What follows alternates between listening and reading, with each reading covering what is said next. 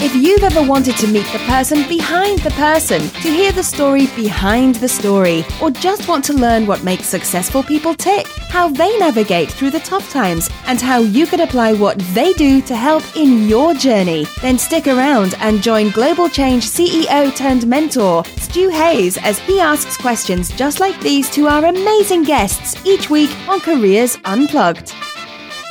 If you feel being happy, committed and passionate about your career is important, you are absolutely in the right place. Welcome to Careers Unplugged. My name is Stuart Hayes, and today we're going to have an absolute blast because I'm sitting across the table from a guy called Paul Luczak from White Sky Music, a guy who I have not had a great conversation with, or a great length of conversation with, for about 10 years, we worked out. Is that about right, Paul? Yeah, that's about right. I think around 2005, 2004. Yeah, about 2005, when he was in the really early stage of his career. And at that stage, had the opportunity to work with Paul during a summer cadetship that he was involved with. And since then, he has followed his passions incredibly. This is a great story. So, Paul, how did it start? Let's go back all the way to the beginning. Okay. Talk us through when we first met, which was 2005-ish, 4-ish? Yeah, 2004, around that time. So I guess if we even go a little bit further back to that, I guess I came from a background where my family was involved in quite a lot of small businesses. So cafes, restaurants, photographic businesses. It was like a plethora of different small businesses, and it kind of gave me an exposure to, I guess, what it takes in terms of running a business. So that was kind of my early childhood experiences in terms of, seeing my parents, deal with everything that comes along with running your own business. And accounting was one of those, I guess, natural progressions in terms of how it fits in with business and making sure that, you understand the financial consequences of the decisions you make.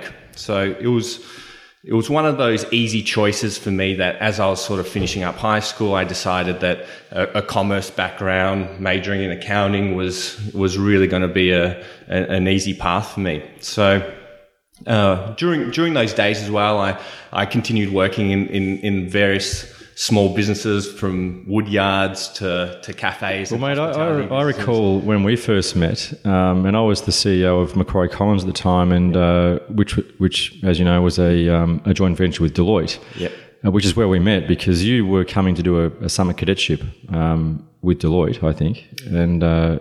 Was that right? Or? Yeah, basically. A slightly different... It wasn't an official cadetship, but it was basically some experience to one of their divisions there. Yeah. And they assigned you in part to work with me for a small period, or whatever. We just seemed to have a lot of lunches together, is my recollection. Yeah. Actually, to be honest, I still didn't really understand what was going on and what we were trying to achieve. But, you did a good job in terms of pointing me in the right direction. And I guess from those early days, it was great to have someone that was slightly outside of the regular model to use as a mentor and ask questions in those crazy early days of, what's in store for me. Yeah. Now, I think at the time, you were playing music in a couple of bands. Yeah. And you also were importing amps from America, from old ladies who were clearing out their cupboards of their son's gear, I think, and getting them to Australia and flogging them on eBay or something like that. There was a little bit of that, but that was more of a passion than an actual business as per se. It was just something that I loved, collecting vintage equipment, and it's sort of, eBay was kind of at that time was starting, and you could get a lot of great gear from overseas that you couldn't, or you would pay a huge premium to get directly here in Australia. So, well, I guess where I'm curious, and for the listeners at home, this is sort of where my knowledge of Paul's progress finishes, because we lost track of each other for a period. And I'm really quite excited to fill in the gaps live in this episode now. You were passionate about music. We're now sitting in White Sky Music in Melbourne. You work with pretty much most of the major acts indirectly from around Australia. Fill us in, what happened after that, after we last saw each other. You were passionate about music. How'd you get here? Well, it kind of started back from those early days when we met. I was kind of hungry to start trying to combine my passion with my accounting background. And I remember sitting in those early days and just thinking starting to search the database and going, what historical clients have been running through the system, and going, how can I actually start building an entertainment department? But, the experience and the opportunity I got there was really great, but it kind of became apparent that, in a very short time, that this probably wasn't going to be the right path for me, and not be able to feed that hunger I had to try to develop something and really combine my passion with the accounting side. So that's kind of where at that stage as well, I decided to move on, and I was kind of at a crossroads of my life, because I wasn't sure, do I want to keep heading down the accounting path, or do I want to maybe look at, going into something else completely? And I was actually looking at an advertising role at that stage. And it was kind of around that time where a mate of mine met my current business partner, because he went for a role and he ended up getting the job offer. But at that same time, he also went for a banking role, and he also got the job accepted. And he was at a bit of a crossroads, thinking, well, do I want to combine my passion for music as well with my accounting background, or do I want to go into a safer role and, have the whole big cog that comes with a big banking system? And so he ended up turning down the job, but he called me that night and said, look, I've met this guy. He's, started a business about 3-4 years back. And I think, you would fit perfectly for the role.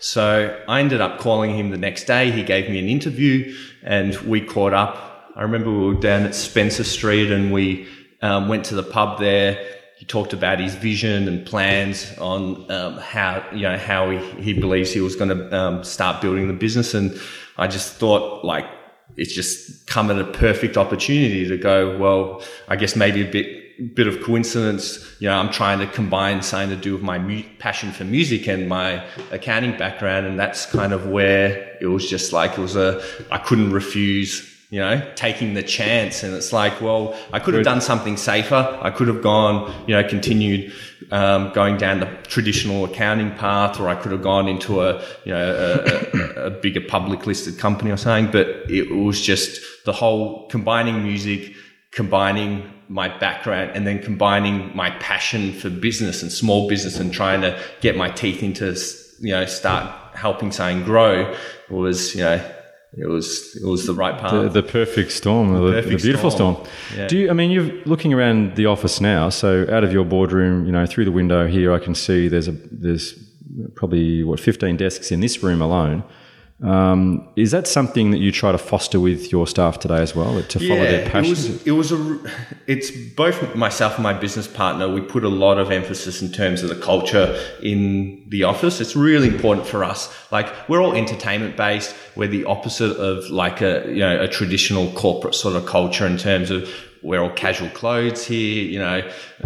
We have a few drinks at various evening hours, and we've got music playing through the office. And I guess what sort of inspired me were the offices like Google and those really creative sort of advertising companies where you just stand there and it's kind of it's sort of beaming with I guess more of a happiness or joy than a straight heads down, do your work kind of culture. So while, the accounting industry in its own right doesn't really foster that kind of culture, we've done our best shot to try to bring in some of those elements into the business.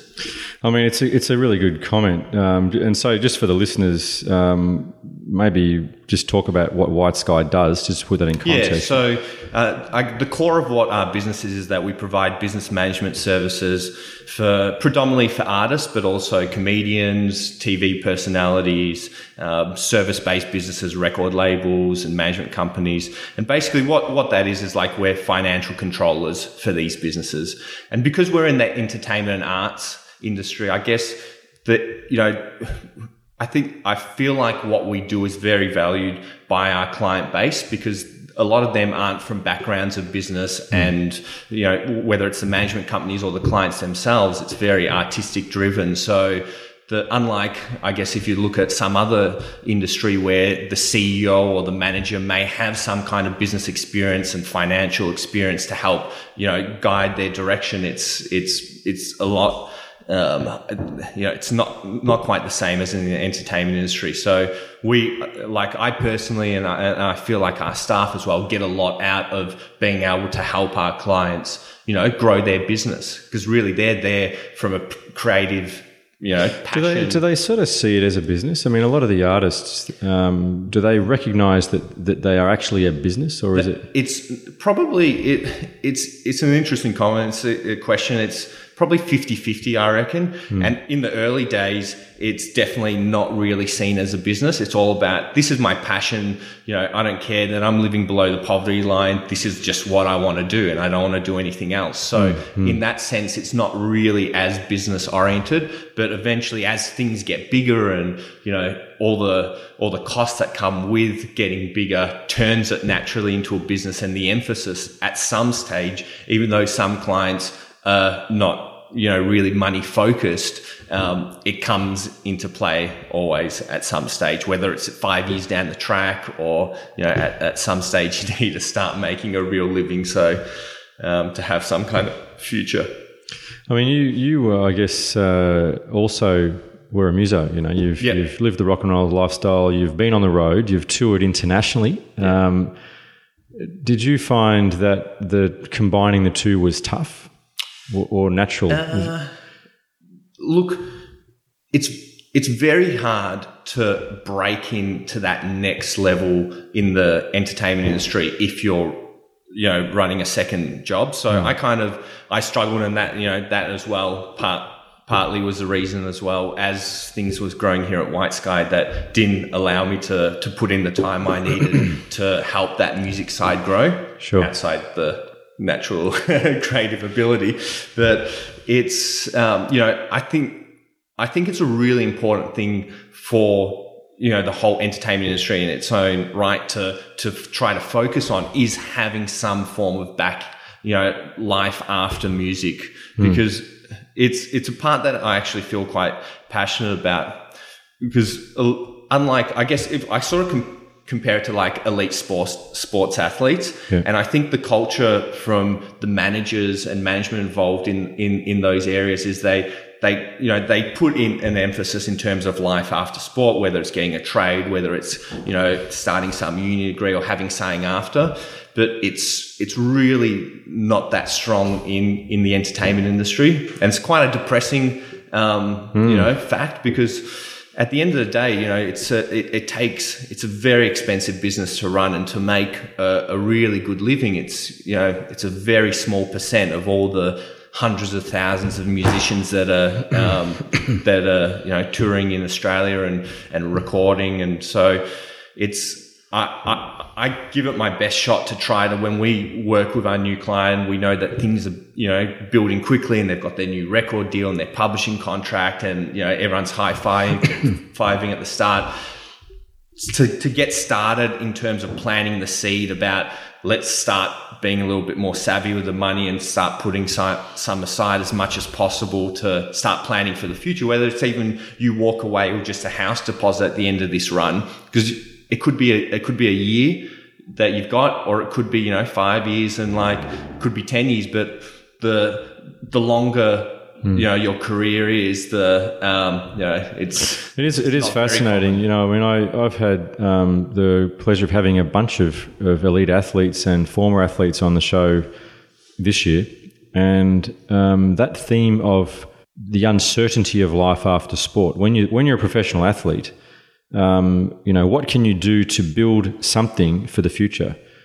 And actually reflecting on it now, for people in the music industry and entertainment, it's whilst their career could be a lot longer than sport, it's a lot less certain. It seems to be. Yeah, there's a lot less money in it than people think. And you don't have the thing with professional sport is that normally you're plugged into a system with coaches and resources that are becoming increasingly available, and they're realizing that they need to look after the professional athletes to help them, right? So whereas in the music industry, it's probably quite different.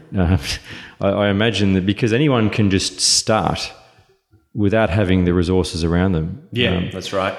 And likewise, resources like what you provide too. Yeah. And we're usually at the end of the team when it comes to our clients sort of building their own careers. They'll get the manager and the booking agent, and they'll get, they'll have their lawyer, and we're pretty much at the end of the puzzle. So sometimes as well, we may come too late in the game in terms of, ending up trying to clean their financial side up and trying to work back through tax debts and the like. So it's Well, I mean, the media always reports that when a famous entertainer gets in trouble with their financial affairs, it seems to be a bit of a popular topic to report. Yeah, that's right. Would you benefit from a business coach or mentor who's the real deal? Or from a training program customized to fix real problems or help you and your team hit actual KPIs and performance targets? Stuart Hayes stepped away from his career as a global change CEO and committed to mentoring, coaching, and training a new generation of leaders, as well as anyone seeking positive impact through their business or career. Visit stuarthayesleadership.com now. Book a free 1-hour strategy session with Stuart and learn how you can get the skills, training, and knowledge normally limited to selected staff within Tier 1 multinational organizations. Programs are available for every need and budget.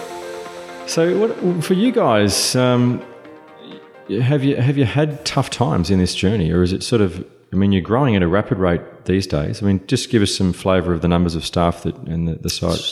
So we have around 31, 32 staff at the moment. And we've got around 350 clients, and there's around 200 that we business manage, and we've still got as well a bookkeeping department where we provide basic bookkeeping services and some add-on management reporting and the like for those clients. So it's really split in those two systems. And look, we've had an amazing amount of growth especially over the last 3 years, and it's come with its challenges in terms of trying to adapt and make sure that everything's sustainable and that we're managing this process well. And I think it's been a really exciting time for all our staff and longer term staff to be part of this process and see something grow at such a quick rate. And it's kept them interested and keep having them to develop in their roles and higher expectations, and I guess they've got to be meeting more deadlines and the like. So it's all come with some challenges. So, how do you balance that with, you've got, as you mentioned earlier, the importance of culture is something that you identified early. How do you safeguard the culture when you've got more busyness happening in the office? More stuff to do. Yeah, it's a tricky one. I guess what we've tried to continue to do, every month is just really focus on different staffing levels, and we've been evolving with new management levels every 6 months. And so really it's about workflow planning for us and just trying our best to introduce and put in resources we need and staff to try to not get our top staff, overloaded and make it sustainable. So it's just a frantic sort of evolution. And what about on the client side? Your ability to continue to represent your clients well, to help them.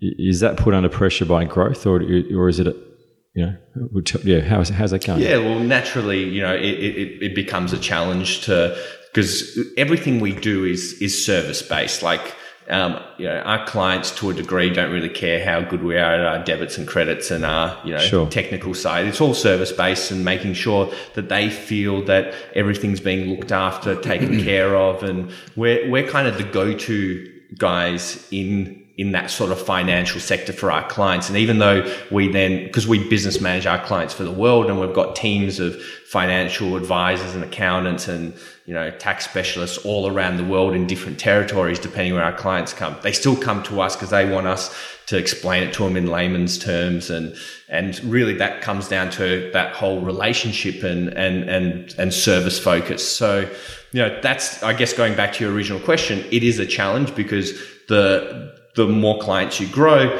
the less time that particular team has to focus on their service. So it's just a continuous workflow planning situation for us to try to, ensure that our current clients aren't suffering with the addition of a new client.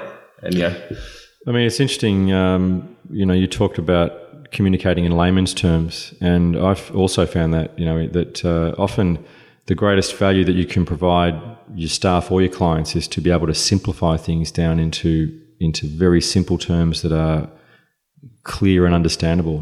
Particularly when they're needing to get their heads around things that are not natural skill sets like finance. Yeah. So what's how do you what are the core areas that you try to keep your staff focused on in terms of not the doing things each day, but the bigger picture? Yeah. The service type things, the way of being rather than the way of doing. Yeah. Well, look, going back, I guess, to the start and the start of a new client setup, the whole building the trust and the relationship part is such an extremely important element for our business, because it's those early first few months where that trust and that relationship is set up, which then sort of dictates usually how the engagement is going to go on for, the next year or, the next 5 years. So we try to put a lot of emphasis in I guess those early few months and making sure that the client starts to feel at home and feeling relaxed. And that's where our staff, put in a lot of effort to I mean, how do you select staff that are best suited to do that type of thing for you? When it comes to like myself and my business partner, we interview and we hire all our staff, and I guess it comes down to those early stages of when we're going through the HR process. One of the first things we look for is culture and whether they're going to fit into the culture. So, it's really academic grades and previous experience is probably, a second to how they're actually going to fit into the business. Because what we do is so highly specialized that for, whether it's a graduate accountant or a 10-year financial controller, there's not a massive difference for us in terms of, outside having to pay the financial controller a lot more money, in terms of choosing which potential candidate we go with, because it really comes down to they have to go through our internal training programs, start learning the intricacies of our industry and how it works. So really, we just want to find someone that we know culturally is going to fit in with the business. I mean, it's interesting you say that. I know I started my career at KPMG, and in that period I was involved in recruiting the graduates. And the graduate program at KPMG really is focused on 3 questions. The first question was, can the person do the job, i.e. do they have the skills, the intellectual horsepower, if you like? Secondly, will they do the job, which is, are they motivated in the first place? And the third one was, will they fit in? But what you're really saying is go the other way around, will they fit in, firstly, knowing that they're going to have the basic knowledge and skills to be here. And then closely followed by what are their motivations in their second. It's kind of, it's a sort of a reverse of that order. Because, we need to have someone that's going to fit into here. And because, over time, I guess we our own experience and learning curve of maybe hiring people that fit outside that mold, it's never really worked out too well. So that's why that. So someone rocks up to the interview with a suit on. How's that go down?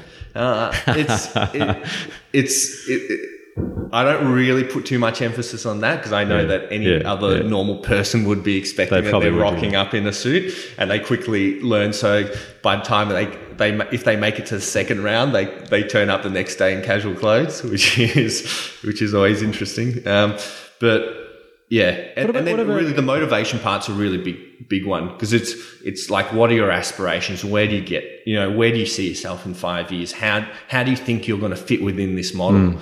Because we want someone that's going to be, that actually has a passion for what we do and try to see that this is some kind of long-term. So why? I mean, I've got my own very strong views on this space, as you probably guessed. But in terms of for you, you've followed a career that's followed your passion, and you've had this amazing collision of, an area that was of your education with your passion for music.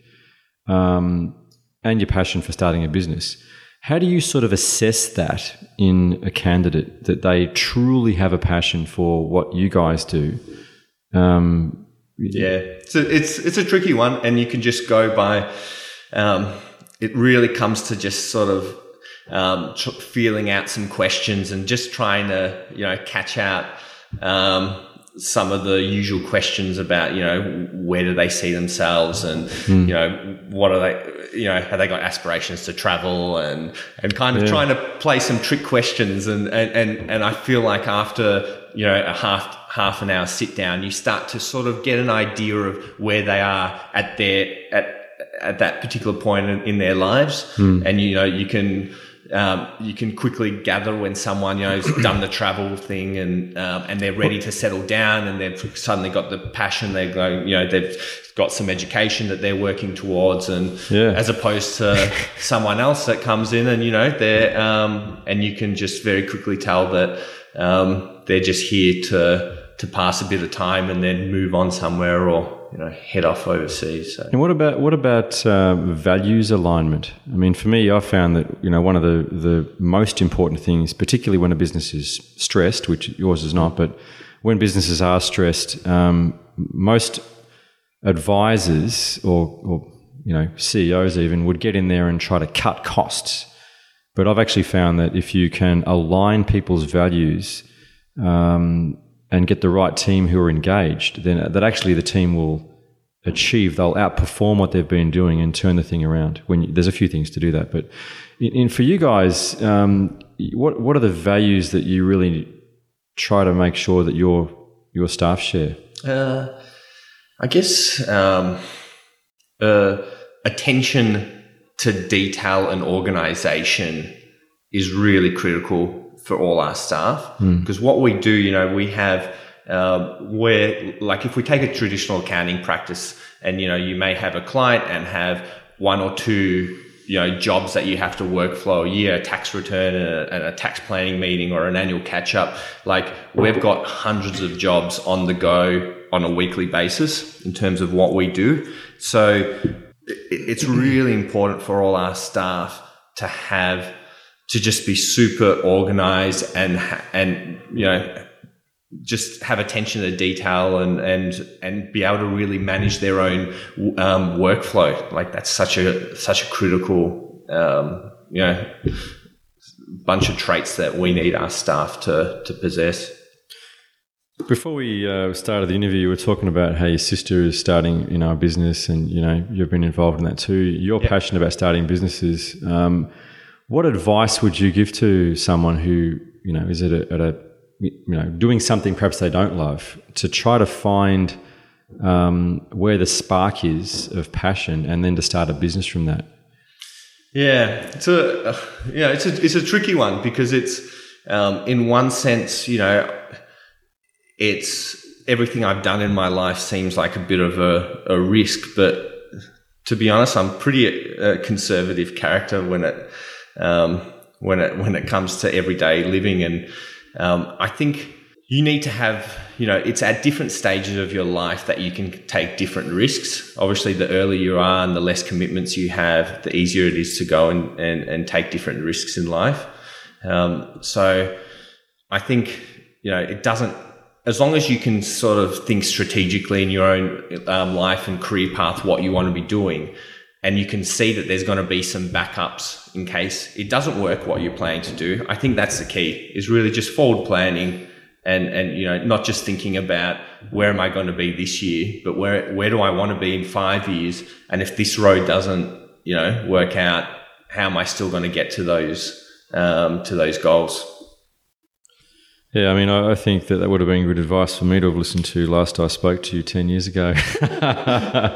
Most famously for me, my big turning point of my life really came through a business that failed that I'd founded, where, just after I'd left Macquarie Collins actually as the CEO there, and I didn't follow my own advice. I made a sequence of bad decisions, and didn't have the backup, and it was an incredible learning point, and I'm actually really grateful for it now because it's changed so much about who I am and how I work with businesses.